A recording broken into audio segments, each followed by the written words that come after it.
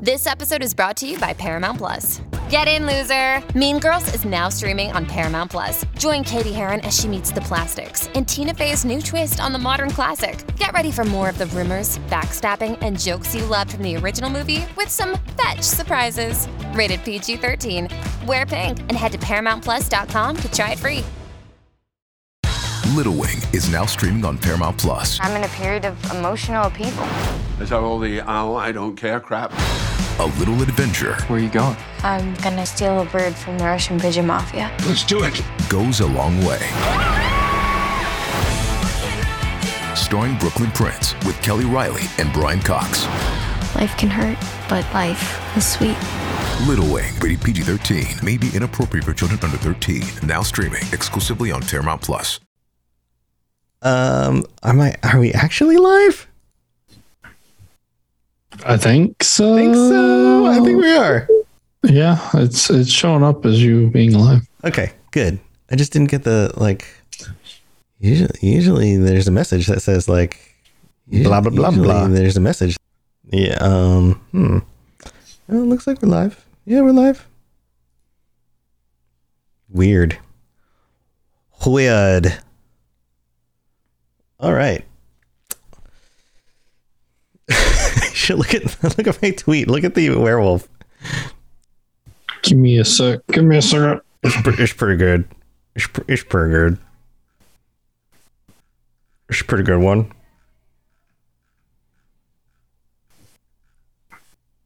Yeah, she's typing werewolves. It's pretty good. I just typed in werewolf in the GIF finder, and it was pretty good.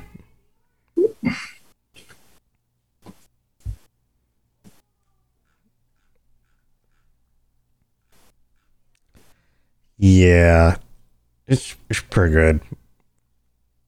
He even makes a rah face at the end. He goes rah. At least that's the sound I'm assuming he's making. Here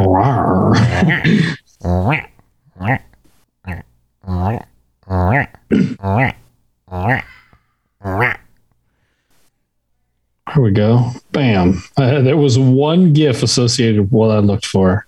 So oh my gosh. What did you it's pretty good, huh? Fair enough. Oh dear. That's scary. You know, it's really scary are the werewolves in What We Do in the Shadows. Those are really scary werewolves. I need to look that up for you. I think there was a show. There's a show on Netflix. Have you seen that show? Have you seen What We Do in the Shadows? No, I haven't. You would love this. What We Do in the Shadows. Werewolf. There was a show. I think it was like Netflix, one of Netflix's first original series, maybe their very first one. I don't know. It was called Hemlock Grove. And it had quite possibly one of the most gruesome werewolf transformations I've ever seen in my life.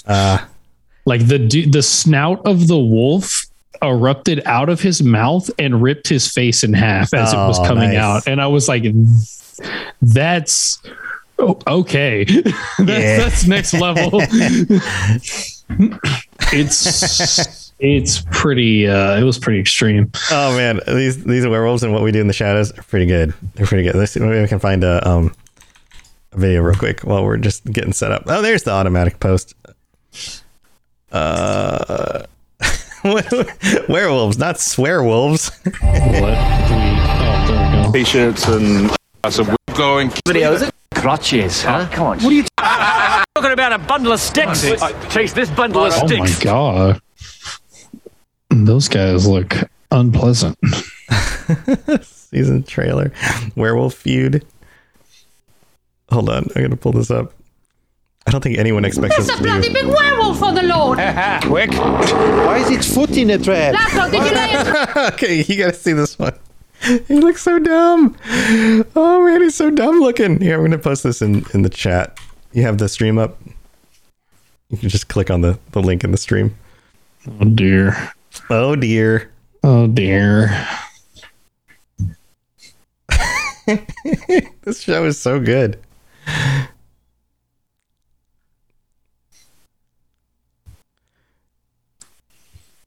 Are you watching it? I don't know if I want to be watching. Oh yeah, no, it's good. It's very good. It's a very good show. Is it? It's great. It is. This is like my favorite show lately. Oh, it's on FX. Yeah. FX shows are not fun. What? No, this one's great. Nothing wrong with the shows. It's just the fact that FX has some of the longest commercial breaks ever. Oh, no. I watch it on Hulu. Oh, okay. I don't watch it on FX. That's not bad. That's not bad. Yeah. Hey, Courier. Yeah, and we paid for the like no commercial because we were watching some show that my wife was like super into, and then we were just sort of like, okay, fine, we'll just pay for no commercials. Oh, that's a cool werewolf. Yeah, your post has a much better werewolf than mine. That's Morkvarg. Yeah, he's a cool looking one. Yeah, we're doing a Witcher lorecast because Toasty's gonna be on vacation next week, so we're knocking this one out early. Cheers. Did you watch the whole clip? Did you see it? You see how scary that werewolf is? Like the last half of it was advertisements. Oh, was it? That's a scary werewolf. The werewolves in that series are so scary. Super duper scary. All right. Hey, you want to do a podcast? Hey, Daz. I mean, I guess we can do a podcast. All right, let's do a podcast. Here we go. Palverines. Oh, Balverines. For some reason, it looked like a P. Oh, it's because it's on the screen. It's on top of that line. It makes it look like a P. Balverines. All right, here we go. Let's do this. Welcome to the Witcher Lorecast, the show that explores the vast lore behind the Witcher games, show, and books. Welcome back, friends, to the Witcher Lorecast. We have another wonderful, spoopy Bestiary episode coming up tonight because we're in the middle of Spooptober, and this is a weird night to be doing a podcast. Toasty is going on vacation, so we're recording this one early. It feels like we just got together and spoke to each other, Toasty, just a few nights ago. Did 2 days ago. 2 days ago. Yeah. So if you're tuning in live, this is a Wednesday night, which is weird because normally we do the shows on a Monday night. So you're getting a very early episode this week, but if you are listening to the podcast, you're probably getting this at the very normal time, so this conversation doesn't make any sense. But we were teasing this just a few nights ago. We're moving into werewolf territory, and you can tell it's werewolf territory by all the pee stains under the trees, right? Because werewolves mark their territory like dogs do. Is that a thing? I mean, I suppose. Can you distract them with squeaky toys? I don't think so. I don't think you can. No, you can't. They like to be scratched under the ear. I think they mark their territory in different ways than normal dogs. I think that doesn't work. Less pleasant ways. Oh, okay. Well, you're the expert on this. You're the one who put together the show notes, so I will let you tell me what the official word is on how werewolves mark their territory and some other things. So why don't we? Funnily enough, I didn't in any of the research I did. I didn't see anything about territory marking or squeaky toys. So I think that's just maybe a lack of attentiveness on the internet's part. Maybe I don't know. Maybe they didn't invent squeaky toys yet in the world of The Witcher. I feel like that's a more modern invention. Maybe not. Or maybe you just need to like grab hold of a chicken and a duck and squeeze it until it squeaks. A squeaky bird. Maybe. I don't know. I'm trying to think. Have I ever squeezed a chicken in my life? I don't think so. I don't think I have either. But a mouse. I used to raise chickens, so I don't think so. You used to raise chickens? Yeah. Really? I didn't know that. I was born on a farm. I lived on a farm for a long time. Wow. Yeah, I raised chickens. Can you squeak a chicken? I don't remember squeaking any chickens, so I suppose they'd probably make like a sound rather than a squeak. Normally, yeah. It's a lot harder to catch chickens than you think. So, yeah, I bet it is. All right, so okay, we'll put the chicken talk to the side here, and why don't we move into werewolves? So, where do we start with werewolves in The Witcher? And I'm assuming werewolves in The Witcher are a little bit different than just stereotypical werewolves, or at least they're more specific than maybe what the average person would think about in a werewolf, right? Yeah, there's some key differences there from Witcher werewolves and like I will say probably the modern concept of werewolves, because this is kind of like the first time we're delving into like a more popular like monster. I mean, we talked about wraiths and stuff, which are kind of like ghosts, so kind of in between. And then like there's no real modern variation of a striga, but werewolves are like everywhere. I mean, I would say they're probably like maybe the second most popular like supernatural creature behind vampires, I would say. Yeah. So yeah, they're up there in popular media. This will be a bit of an interesting episode. So I'm gonna read a little excerpt from about werewolves here. All right. Can you do it in like a cool narrator voice? I'll give it my best shot, but my voice doesn't have a lot of range, if you haven't noticed before. Well, let's just give it your best. So let's go for it. Give it a shot. Yeah, here we go. I'll get real close. Yeah. Neither animal nor man, the werewolf takes the worst from both species, the bloodlust and primal nature of a wolf, and the ruthlessness and cruelty of a human. Whoa, pause. I like this. The bloodlust and primal nature of a wolf, but then the ruthlessness and cruelty of a human. That's some dark stuff. Not the ruthlessness and cruelty of a wolf, but of a human. Oh man. Okay. This is like, well, so they're kicking this off right at the beginning. Yeah. So this is a little thing. I'm obviously not an expert in wolves specifically, but I really do like wolves. Like if I was to be an animal, I would want to be a wolf. That's like my top choice. And wolves aren't really like, they're not like violent or, like cruel in nature. Right. Like, wolves are a very protective species. Right. Yeah. So like, yeah, they'll defend themselves from other like predators or like people or whatnot. Mm-hmm. And of course they hunt and whatnot, but that's how they live. That's, it's not like they're doing it just to be malicious. As a house cat will just toy with its prey in a malicious manner. Oh yeah, 100%. And wolves are very like caring in nature. Like their pack, they're very social creatures, and like they're very like loyal to the pack and whatnot. An entire pack of wolves will die to defend the cubs from a danger. It's so they're really like noble, honorable creatures. They're not cruel. The cruelty comes from human stuff. Man. This is why we trained wolves and we domesticated them into dogs. And that's why dogs are amazing. That's why dogs are better than cats. And we just lost half of our listenership.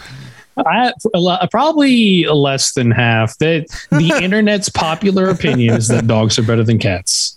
Let's be honest. I like both. I think dogs are a bit easier and nicer than cats. Cats are a pain in the ass. I would know. I got two of them. We're very quickly losing listeners. All right. No, cats are fine too. I'm just allergic to them, so I have to be biased. All right, let's move on. Let me get back in here. Okay. One becomes a werewolf as a result of a curse thrown by a witch. The change itself is uncontrollable and unwilling. A man who transforms back to his human form can't usually remember the atrocious acts committed as a werewolf. Werewolves are creatures of the night, and they are especially active during the full moon. They usually go hunting alone, as there rarely is an opponent that can match their strength, agility, and fast health regeneration. If a werewolf actually encounters an enemy that has equivalent strength and can fight a fair fight, the creature can call for wolven reinforcements that will come to its aid. A good way of dealing with werewolves is a sword covered with oil to combat cursed creatures, or a silver bomb that will temporarily block the creature's regenerative power. Man, they call out they do the like wolf howl thing, and then the other wolves are like, time for the pack to regather together because one of our buddies needs some help.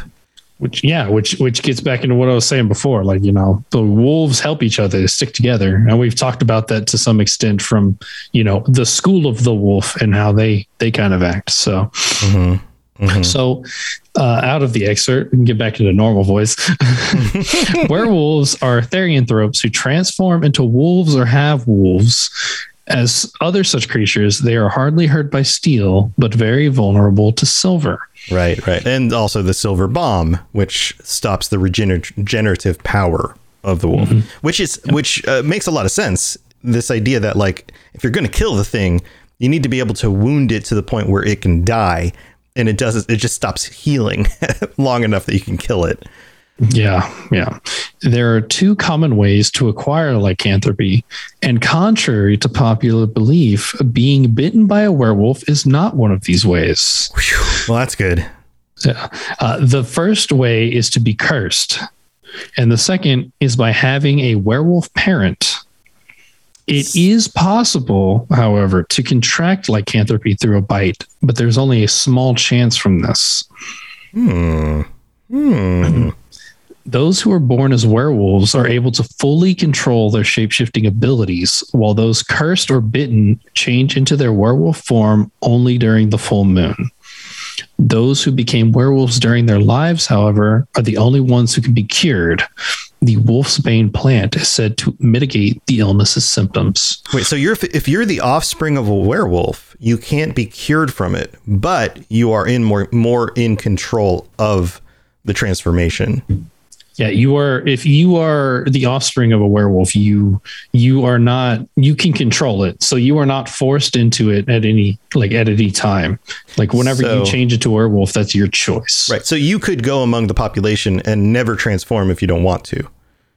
I believe so. So you could look like a regular human and just be normal as much as you want, and nobody would ever know for the most part. But you would still pass it on to your children, potentially.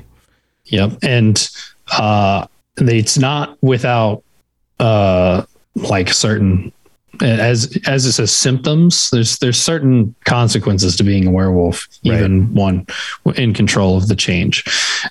Therianthropic diseases, including lycanthropy, appeared in the world after the conjunction of the spheres, affecting non-human and early human populations alike. According to Erbolth, lands in the Toyna Valley, also called the Dogbane, were plagued by werewolves before the Nordling colonization. The Dogbane. Did he get the name because of the werewolves? Probably. That would make sense, right? It would.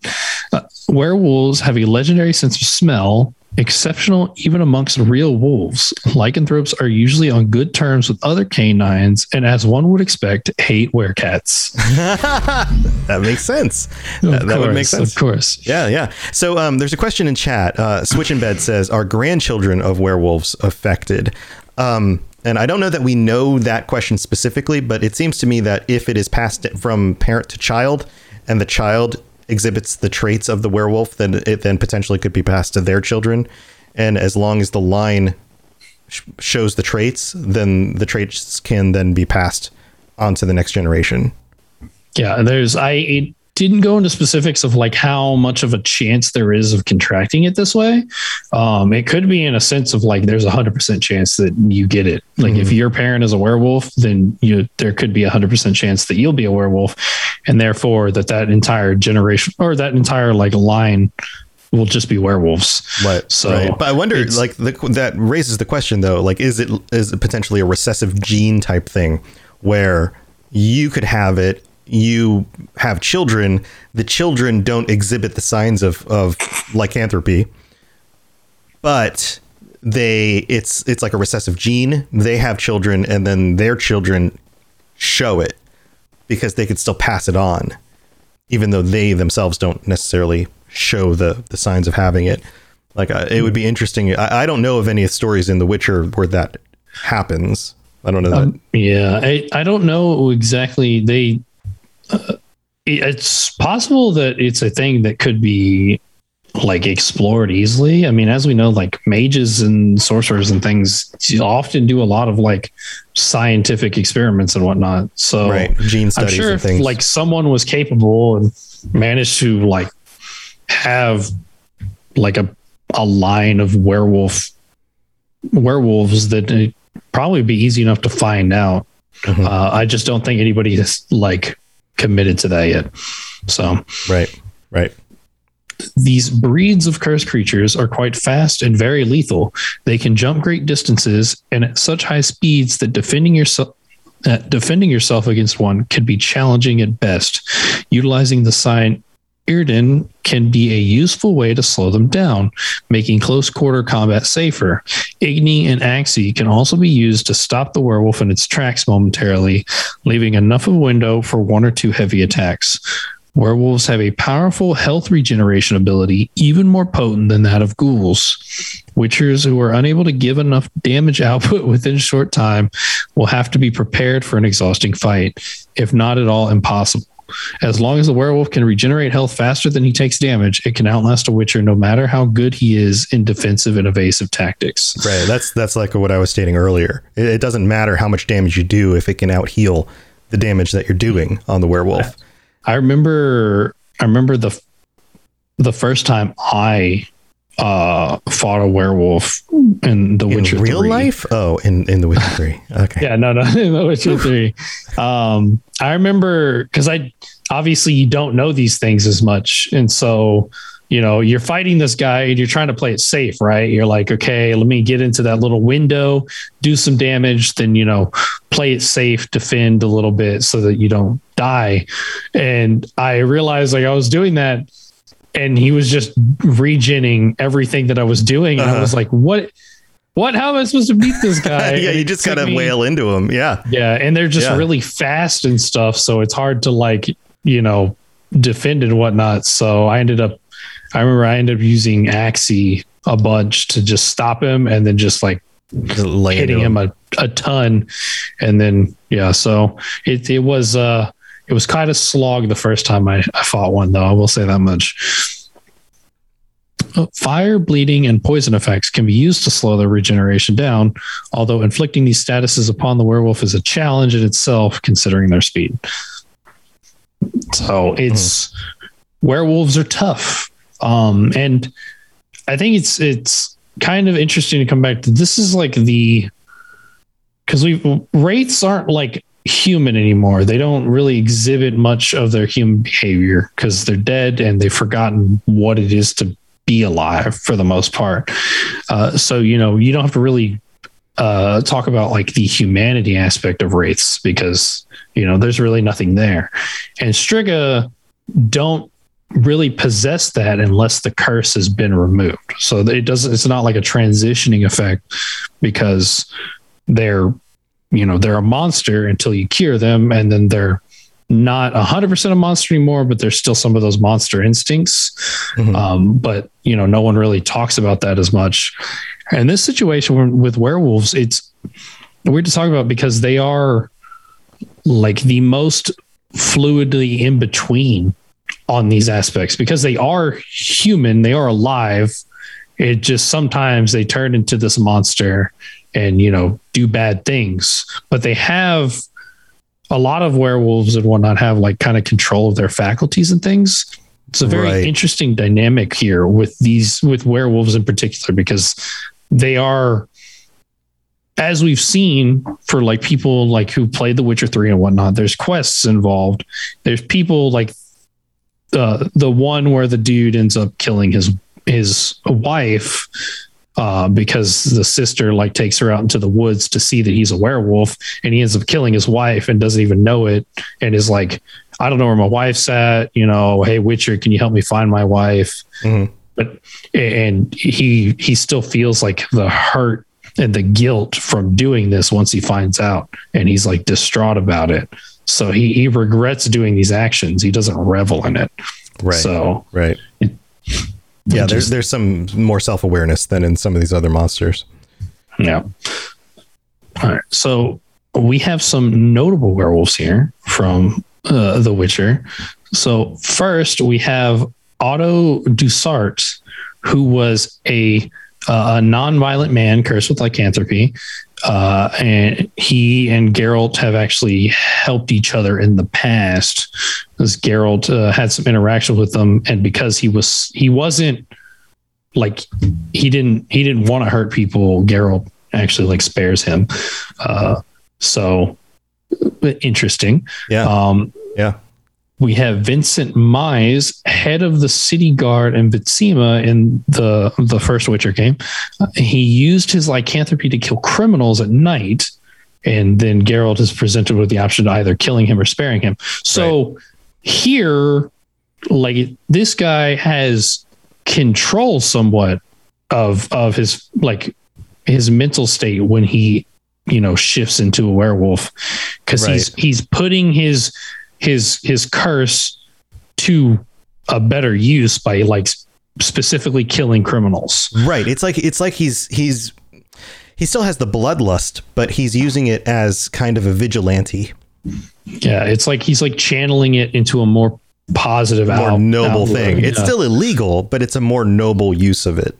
Yeah, because this, I mean, he's head of the city guard. He obviously wants to be an upstanding citizen and whatnot. And he knows who to target. He probably has very good reason for targeting these criminals, and pretty good solid proof that they are the ones who are actually behind things before he goes after them. So I imagine it's kind of like in the sense of, like, whenever you come across that criminal that's just so high status you can't do anything about him. Like, right. He's basically the Punisher. So you go after him with Right. If the Punisher was a werewolf, he's the Punisher. Yeah. Basically. Yeah. We have Eberhard of Rivia, who's a mage and scholar and lived in Novigrad, and even came up with a medication to stop the transformation. Though he still experienced fits of anger and bloodlust around the full moon. So this is kind of what I was talking about before. Cured. Yeah. Yeah. So even if you don't have to transform, there's still things that are associated with it. So here, like, he managed to not transform anymore, which all in all is a good thing, because, you know, as a werewolf, he would do a lot more damage, but he still had to deal with, you know, the anger and the bloodlust, and that affected him. And he had to be prepared for that, you know, even still, because you still do stupid stuff when you're angry and bloodthirsty. Oh, absolutely. Human, so. You know, yeah. Even just as a regular person. And he was a mage. He was a mage, so he had access to magic. Who knows what? So yeah. The King of the Wolves, he's more of a minor one that you encounter whenever you're playing during the first Ciri level, I believe, in The Witcher 3. The first time you get to play as Ciri, and you help out a little girl, and then you have to kill the King of the Wolves, who's just a werewolf. And then probably one of the more notable guys, Morkvarg. And yeah, if you played The Witcher 3, you've definitely run into this guy. You've seen him probably a few times. He was a notorious pirate who feared nothing but the wrath of the gods, and this hubris encouraged him to sack Freya's garden when he sailed to Hindersfjall.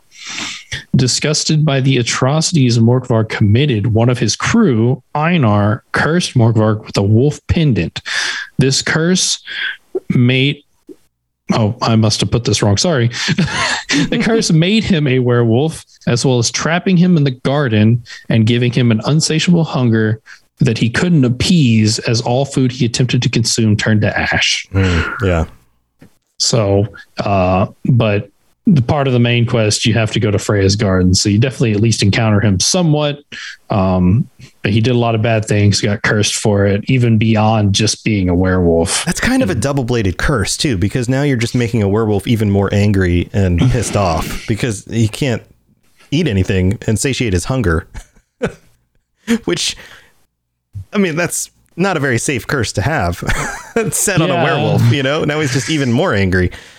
Yeah, which, I mean, it was fine because of him being trapped in Freya's garden, and like not a lot of people went there. There was very few people, and as word spreads, you know, hey, don't go to Freya's garden, Morkvarg's there. You know, people are like, okay, I'll just avoid it. You know, he would just prowl around and stuff. That quest ends in some very interesting things that Yennefer does in order to remedy the situation.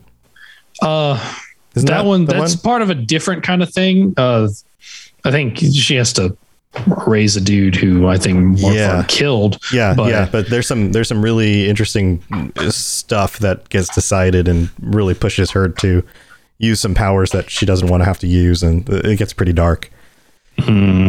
Yeah. So cool stuff. If you haven't played through The Witcher 3, again, totally worth playing through. Some really cool set pieces in that game.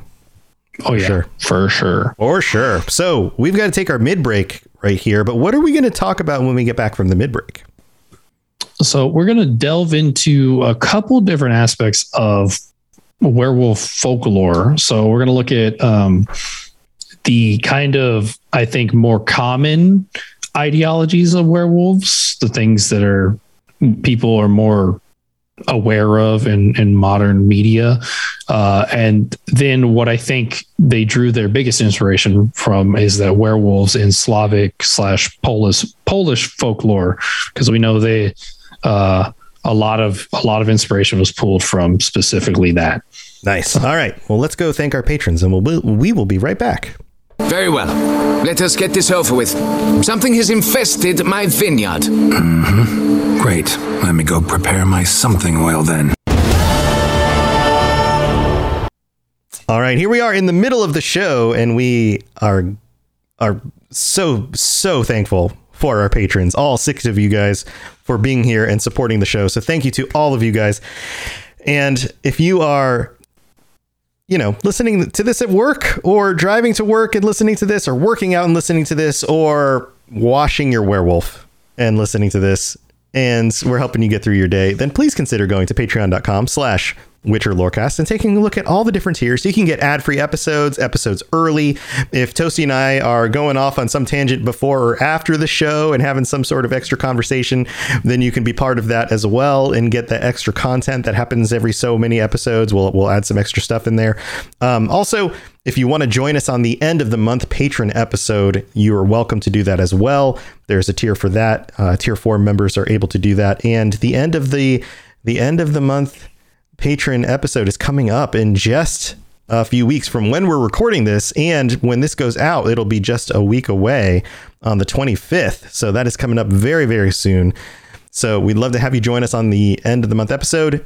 So go check out patreon.com/Witcher Lorecast. And thank you to everybody who signs up and helps us out. Also, if you're looking for other ways to help us out that doesn't cost any money, then you can just tell your friends. That's the best way to help us spread word of the podcast. If you love The Witcher, you love the TV show, you love the games, the books, and you just want to share it with some friends and as a way to just learn more about the world of The Witcher, then share the podcast. Also, leaving a rating and review on Apple Podcasts is a way to do that as well. You don't have to listen on Apple Podcasts. You just have to have an Apple account. It's really easy to just sign up, go to the website. You can just search Witcher Lorecast Apple Podcasts. It'll come right up. You can leave a 5-star rating and review, and we'll read out your words on a future episode of the show. And it really does help us. So those are some easy ways to help us out. So we really do appreciate it. And we don't have any new reviews right now because it's only been 2 days since we recorded our last episode of the show. So. But maybe by the time we do our next show, we'll end up with some new ones. And that's what we got going on. So thank you to everyone who helps us out. We really do appreciate it. We wouldn't be able to do this show and have as many listeners as we do currently for such a young show as we do now if it wasn't for you guys. You really do make this show possible. So thank you to everyone. And thanks again to the patrons. You guys are the best. All right, let's move on with the rest of the show. You smell of death and destiny, heroics and heartbreak. It's onion. Right, yeah. All right, so we're talking real world folklore. So where do we start? Real world folklore. Yep. So we're going to start with what I think probably is more of the modern idea. So what we have here, right, is some, no one's actually really sure where exactly werewolves started. So we have some possibilities here. Some scholars believe that the werewolf made its debut in the Epic of Gilgamesh. Oh, wow. The oldest known Western prose, when Gilgamesh jilted a potential lover because she had turned her previous mate into a wolf. This is very, very old. Yeah, like Gilgamesh is like Sumerian folklore, right? Yes. So this is like extremely old. This is thousands of years old literature.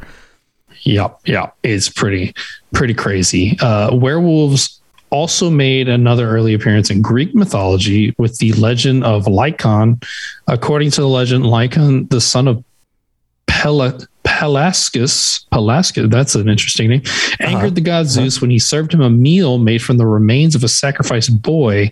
As punishment, the enraged Zeus turned Lycaon and his sons into wolves. Right, that's lycanthropy. That's like Lycan is Greek, so that makes sense. And werewolves also emerged in early Nordic folklore. The saga of the Volsungs tells the story of a father and a son who discovered wolf pelts that had the power to turn people into wolves for 10 days. The father-son duo donned the pelts, transformed into wolves, and went on a killing rampage in the forest. Their rampage ended when the father attacked his son, causing a lethal wound. The son only survived because a kind raven gave the father a leaf with healing powers. That sounds very Nordic. There's a lot of Nordic themes in there. Ravens and wolves and father, son, all that kind of stuff. I wonder if there's something inherently there's so much about man and wolf and man and dog. Historically, we know that we've been raising wolves and evolving them basically into dogs for a very, very long time. That there's just like kind of a bond between our two species, and it's happened for such a long time.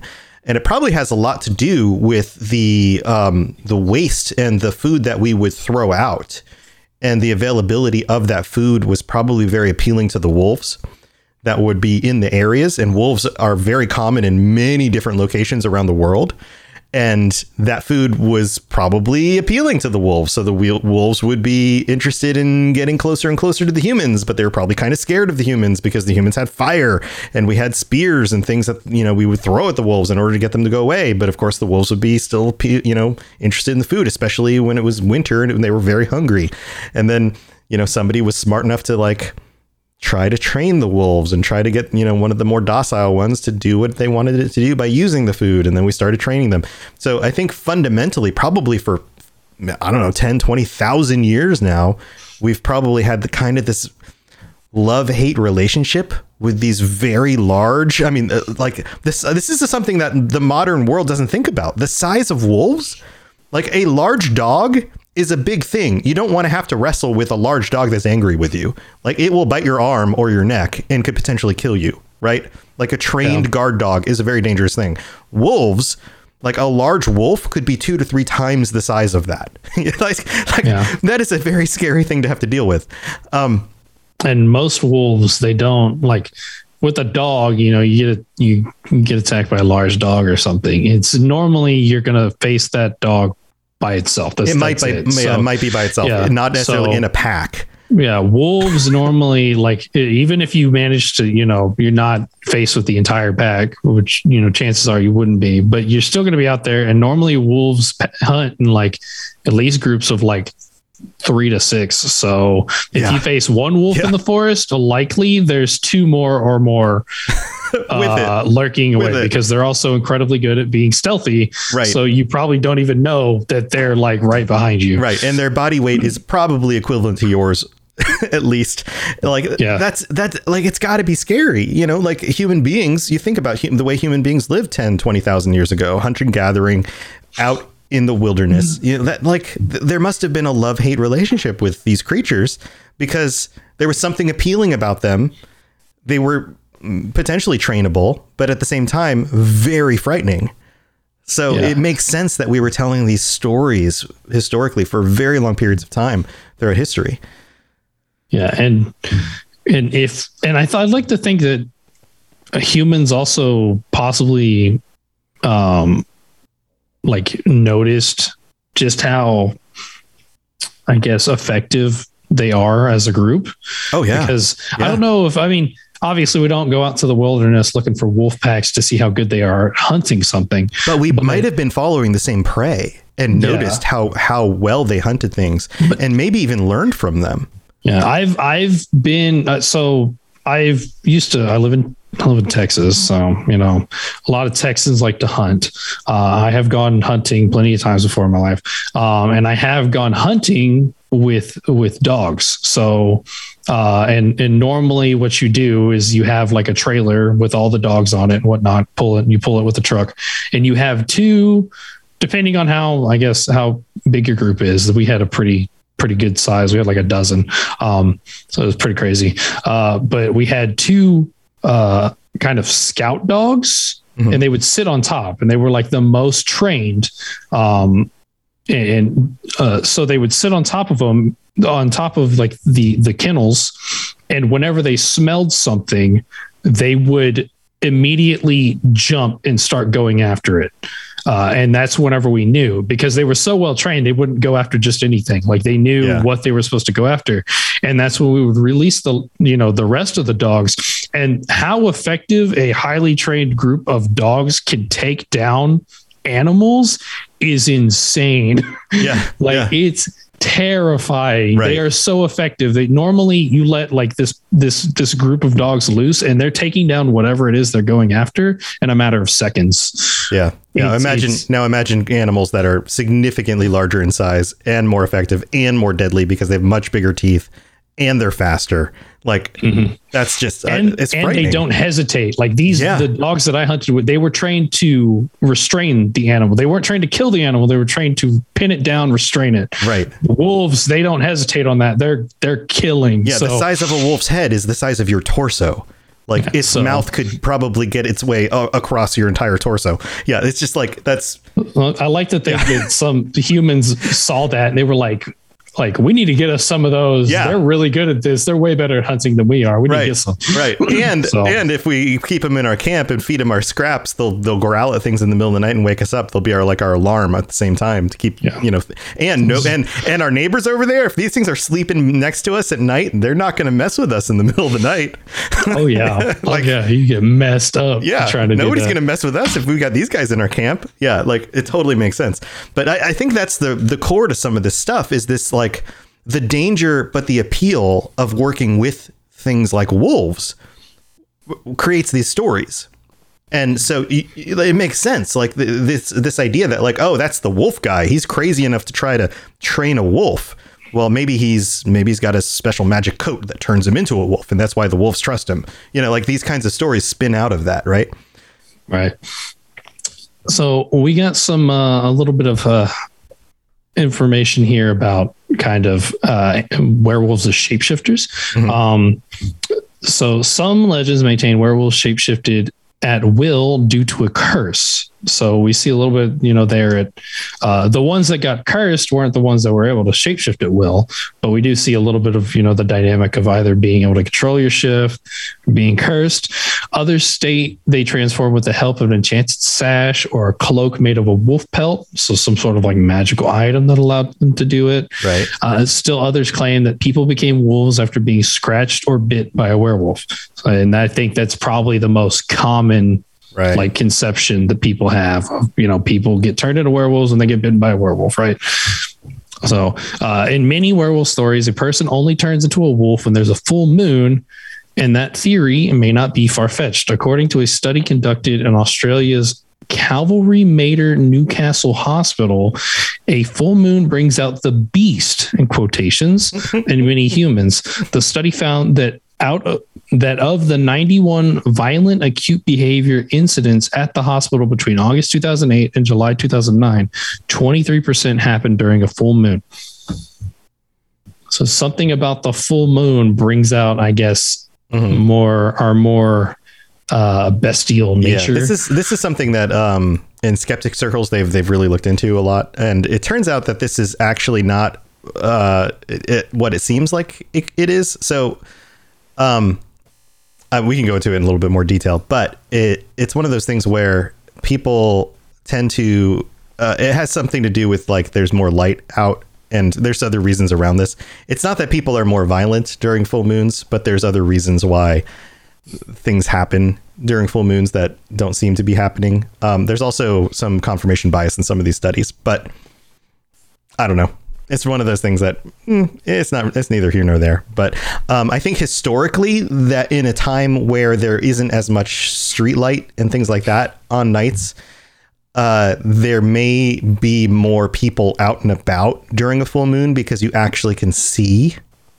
Like, think about when you live in a place that's very dark and there's moonlight.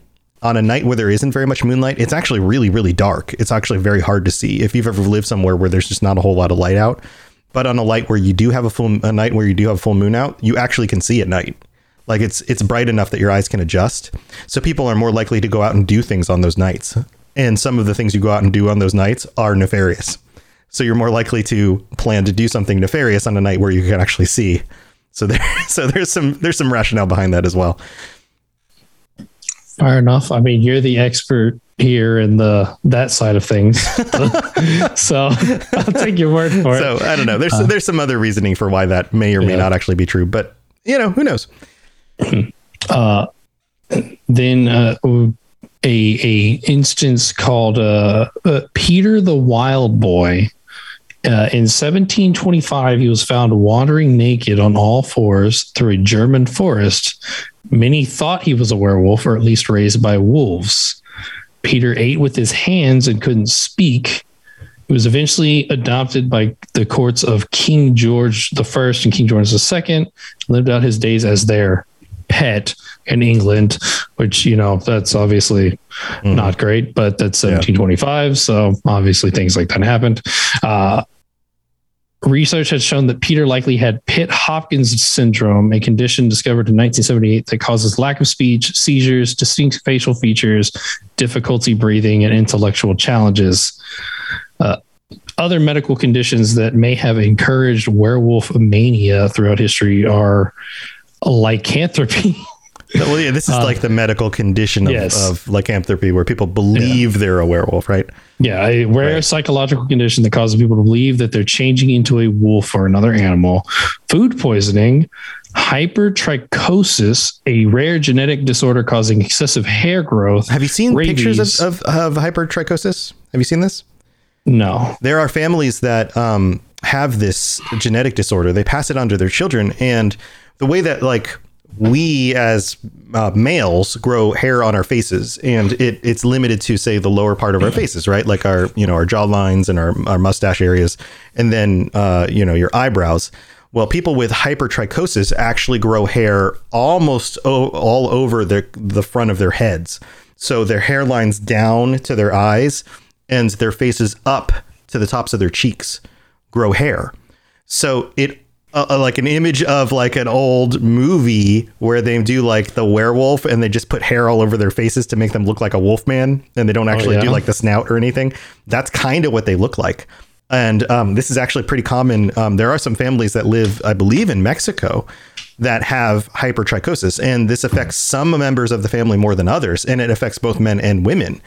And there are some of these members of these families that live mostly hidden away because they don't like to go out and be parts of their community too much because they look different, and there's nothing else quote unquote wrong with them other than they have this odd genetic disorder which causes them to grow extra hair on their faces and other parts of their body as well. But people will call them like the wolf man or things like that. And it's unfortunate because it's, there's not much they can do about it, but it does look like it is very odd because it's striking. And when you go out with all that extra hair on your face, people are going to notice. And the last thing was hallucination caused by hallucinogenic herbs. Or you believe you're a werewolf because you're on drugs. You're on drugs. Which, drugs do crazy things. So, believable. Throughout the centuries, people have used werewolves and other mythic beasts to explain the unexplainable, which, a lot of people know that. In modern times, however, most believe werewolves are nothing more than pop culture horror icons. Right. So a lot of this stuff comes from a history.com article called History of the Werewolf Legend. So if you guys want to go look that up, you can search history.com, History of the Werewolf Legend for the full article if you want to find out more about all that stuff. So citing our sources. So there citing you go. Our sources. Woo. And this, so that's pretty much what I had for kind of the more, I guess, modern conception of werewolves. And here we got an article on brendannoble.com on the and here we start getting into the Slavic / Polish stuff where it's hard to pronounce. Yeah. The Wilkolak or the Vukadlak. Okay. Or the werewolf in Slavic mythology. So, oof. Let's do it. We're committing. We're committing to the pronunciations of words we don't know. The Vukad. I'm gonna search a pronunciation for this while you. I started dying. Oh my gosh! The Vukadlak means a wolf fur. By the way, to the early Slavs, the wolf was a symbol of gods such as Dadspog. Okay. Dadspot. I'm seeing this and I'm seeing Dadbod, which is just funny to me. Sorry. We'll just call it Dadbod. Okay, you want to hear this word pronounced? Here, oh gosh. Let's see if it'll come through. Here we go. Let's see what the website says. Wilkolak. I don't think that's how it's pronounced. Wilkolak. There's a little computery there. Oh, that's what it said. Wilkolak or something. I don't know. Here, I'll try another one. Let's see. English pronunciation. Wilkolak. Okay, let's hear it in Polish. Polish pronunciation. Wilkołak. Oh, that sounds right. Here's another Polish pronunciation. Wilkołak. Wilkolak. All right, that sounds about right. Okay. All right, I'm down with that. Well, that works then. Yes. All right. All right. Anyways, back to the article. To the early Slavs, the wolf was a symbol of gods such as Dadspog, the white wolf specifically, Marzana or Morana, Velis, and sometimes I guess it's just Davana, but it's some of these things are spelled a little differently. It's giving us more easy to read. It symbolized the ferocity of nature and was meant to be respected and often revered. The wolf also howls at the moon and was believed to have some connection to the phases of the moon, which will connect to the Wilkolak later. The combination of fear and worship was common for the early Slavs, with both the gods and the creatures such as the wolf and bear. While the bear was often considered more kingly, though, the wolf was an aggressive outsider willing to strike the shepherd's flock. This could be a literal or a representation of the fear of outsiders. Okay. Nearly every Slavic village in pagan times was unfortified, and an invader could strike at any time. So, back in times like that, if you don't have a fortified village, you're just going to get raided probably all the time by Yeah. So, all right. The making of a Wilkolak. I'm not good at this. Wilkolak. I did much better. Wilkolak. So in the Christian idea of eating wolf meat, so if the Christian idea of eating wolf meat and the Western idea of being bit by a werewolf aren't the ways one becomes, then how did it happen? The Wilkolak is different than many other creatures. It isn't undead. Right. It isn't undead, right? Which actually fits here because we talked about an undead thing. It's not classified as a demon. It is not the lingering soul of someone who died unnaturally or lived an unnatural life. It's like we said before, they're living. They're among people living lives. So the first way one becomes a Wilkolak is voluntary. So like many demons in Slavic folklore, powerful enough witches and sorcerers could shapeshift into a Wilkolak or other creatures. Processes for this differed, but one story involves a sorcerer leaping over knives placed on the stump of an ash tree. So often one struck by lightning. Oh, that's cool. In these cases, the change was temporary, and the sorcerer could simply do the ritual backward to shift back. Wait, you jump backwards over the tree again? So weird. So you just have like a designated tree stump outside. Like you just have one outside your house. You go out, cut down a tree. Honey, I'm going to go run around with my wolf buddies. You jump over the tree. Oh, and then you just run off.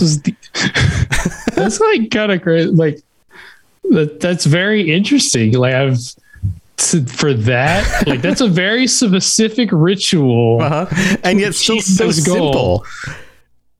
It's just jumping over a tree stump. Hey, Uncle Sorcerer guy, can we go play outside in the yard? Yeah, that's fine, kids. Go play on the yard. Stay away from don't jump over that. Oh no, the kids are all werewolves. Oh, hey, this way, come backward. Which it says they do the ritual backward. I'm wondering, do you have to jump backward over it? How do you manage that? That's harder to do. It's harder to jump backwards over a tree stump than to forward over a tree stump. Yeah. So this was the one of the voluntary methods here, but it was also possible to become one unwillingly. One such possibility was to be one from birth. We were talking about before, like the Strzyga. Yeah. There you go. Or Strzyga. Yeah, similarly to some other demons like the Strzyga and the human form of the Zudak, most commonly told in the Carpathian regions, this version of the Wuklalok was typically considered punishment for the poor actions of one's parents or simply being born at the wrong time or in the wrong direction. It also wait. Being born in the wrong direction? Does that mean like coming out breech birth? Like, what does that mean? Possibly. I don't know. That's weird. Okay. Interesting. I guess if there's a very common way for, babies to be aligned when they come out, and I guess if you don't, then head first. Yeah. It also aligns more with the typical Western view of the werewolf, changing forms between humans and the Wuklalok under eclipses and certain phases of the moon. Right. In their human form, they were hairy, but there was a little else to identify them besides forgetting their actions at night. This Wuklalok, like most others, could heal quickly and was incredibly powerful. The unique thing about it, though, is its carnivorous and sometimes cannibalistic tendencies, making it more relevant to being a demon. Despite this, it is key to remember that attacking people did not turn those people into Wukladloks in Slavic folklore. So, right. So in this folklore, it is hard to become, but you don't become one by being attacked, kind of much like The Witcher, where there's a possibility, but it's very uncommon. Right. The final way one becomes a Wukladlok is by a curse. More familiar things here. Yeah. A variety of curses were possible in Slavic folklore. And while we don't know of most of them, tales tell of witches and sorcerers turning people into Wukladloks. Two ways to do this were by throwing a wolf pelt over their victim's head or leading them through an enchanted doorway. In these cases, the Wukladlok's transformation was permanent until the curse ran out or people shortened their time as one through various rituals. The transformed person was conscious, and unlike the ones who changed from birth, wept often. They hate it. They were so sad. They're like, I don't want to be a Wuklalok. This is kind of like, like Beauty and the Beast? Oh, yeah. Sort of, where he got cursed, turned into a beast, but he was still himself with a bit more animalistic tendencies, but he's still like a human. These people were often said to be treated with pity more than fear. Right. Like, oh, that poor Wuklalok over there in the castle. Yeah. So that's pretty much it for what we got from there. So, but as we can see, there's a lot of similarities to the Slavic folklore for the Witcher idea, especially of the getting turned into them, how that works. So, right. Well, that makes sense. Okay. Well, that's cool. Yeah. There's, it does break away from some of the like modern day concepts of the werewolf, and it does go a little bit like a lot of the things in the Witcher stories does pull from the more Slavic and, Eastern European concepts and kind of works those into the stories, which I love because they're so wacky and like old world, like jumping over a tree stump with knives in it. Yeah. That was hit by lightning, or going through a cursed doorway, like things like that. It's just like, so seeing some of this stuff, right? And I'm actually, because you were talking about the misconception of like people being more crazy during the full moon or whatever. I'm wondering, because obviously a lot of the stuff is back in whenever it's like more pagan religion. And I'm not, it's hard to remember some things. Obviously, I'm not an expert in pagan religion. So, but if I remember correctly, in The Witcher, the books, they talk about, like, I think some of the pagan traditions that get celebrated and whatnot. Like, they celebrate that one big holiday that I can't remember the name off the top of my head. Okay. The one that's like associated with them, like dancing around the Mayflower pole or something. Okay. But basically it was like, isn't there sort of like a relation between, like, you know, the pagan religion and like the night of the full moon, like where they did these more wacky celebrations and whatnot during that? I mean, a lot of cultures had, there's some very common times for many cultures to have celebrations. Most cultures have equinox and solstice Beltane. celebrations. That's what I'm thinking of. Beltane. And then many cultures have like full moon and new moon celebrations. Those are very common as well. So, but is that what you're thinking of? Yeah, because it said that, like, for pagan holidays, it celebrated equinoxes, the Beltane, and then like the solstices and stuff like that. Right. So obviously seems like a lot of their stuff was tied to the I guess moon day cycle, moon day specific. Right. Yeah. And usually it had something to do with, the cycles of planting, the food cycles, the time of year, things like that. And being like keeping the people's traditions in line with the seasons and the time frame of the year. And it was fundamentally it had something to do with survival is really what it was. It was worshiping the nature spirits and things like that. Like from a spiritual side, it was worshiping the nature spirits and doing those kinds of things. But from a pragmatic side, it was making sure that you were remembering to plant the seeds at the right time and gather your crops at the right time and do all of those things. Prepare to do things at the right time and be on schedule is really what it was.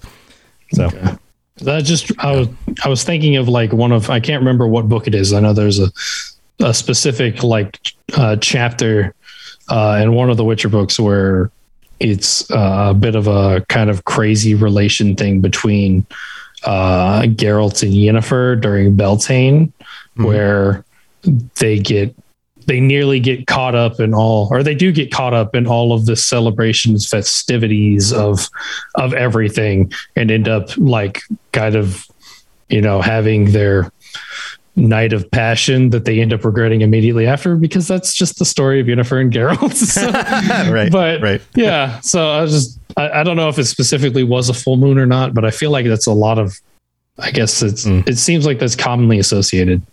But yeah, like I said, I'm not an expert in pagan holidays. Yeah, I don't know. Well, this is a fun episode. I love taking a deeper look into some of these things and then looking at the cultural connections. So very cool stuff. So we have next week which isn't next week. Well, for the people on the live show watching live. So hello, live watchers. But for people who are listening, which is most of our audience, next week is our Patreon episode. So that is going to be just 1 week away. And right now we've got Ben of Temeria joining us again, and anybody else who signs up on the Patreon as a tier 4 or higher patron can join us as well to discuss some creepy stuff. Because what are we talking about, Toasty? We're talking about, I think, a creature that anyone familiar with the Witcher universe has definitely heard of before. It's kind of the face monster of the Witcher Monster Slayer, the Leshen. The Leshen, or the Leshy, as they said on the interview for the season 2 stuff. So that'll be really interesting to dig into, because I know there's a lot of different kind of representations that are really different about the Leshen. So that'll be interesting to dive into like a lot of those different things. Yes. So prepare for that. And we'd love to have you join us. If you'd like to be on the show, you're welcome to join us. So I'm looking forward to it. I think it's going to be awesome. And until then, everybody have a wonderful week. We'll see you. Stay safe out there on the path. And thanks for joining us. So anything you want to share before we head out, Toasty? The same stuff I said 2 nights ago. Same stuff you said. Where can people get a hold of you? Follow us on the at Witcher Lorecast on Twitter. If you want to, keep up to date, which I'm terrible at. I'm trying to get better at it. I'm sorry. I apologize to the people that expect more out of me. And hop into the Discord, and now I'm on the Robots Radio Discord. And if you want to get in there and chat with me or some of the other people who really like the show, talk about all things Witcher and whatnot. I'd love to see some really cool monster Witcher meme posts in there.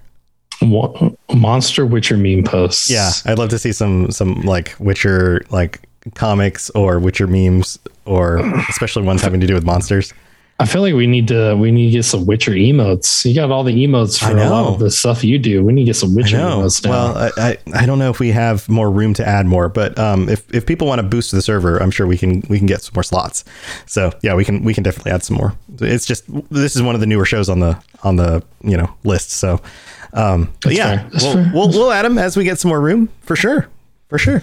Also, you guys can reach out to me on Twitch at Robots Radio, on Twitter at Robots_radio. I'm also streaming in the mornings. I'd love to have you come by and hang out with me, either playing games or working on some of the content that I work on. You can be my coworkers. You can help chime in. I can answer questions if you have any questions about content creation or starting your own podcast or anything like that.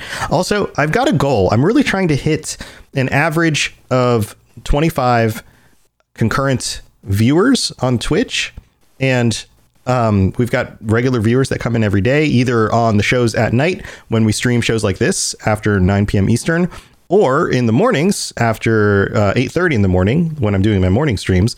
So if you want to come help me out, even if it just means putting me up on the screen next to you while you're working or whatever at home, then you just kind of are lurking there and helping me get my numbers up, that would be a huge help, because secrets went out. There were some leaks on Twitch that went out. I don't know if you guys know about this, but somebody leaked a bunch of information from Twitch and like all the top streamers' money that they made over the last 2 years and all this other stuff. But you heard about this? Some of the code went out, and in the code, Twitch doesn't actually help support and share your channel with other channels and like promote your channel unless you're higher than an average 25 viewers.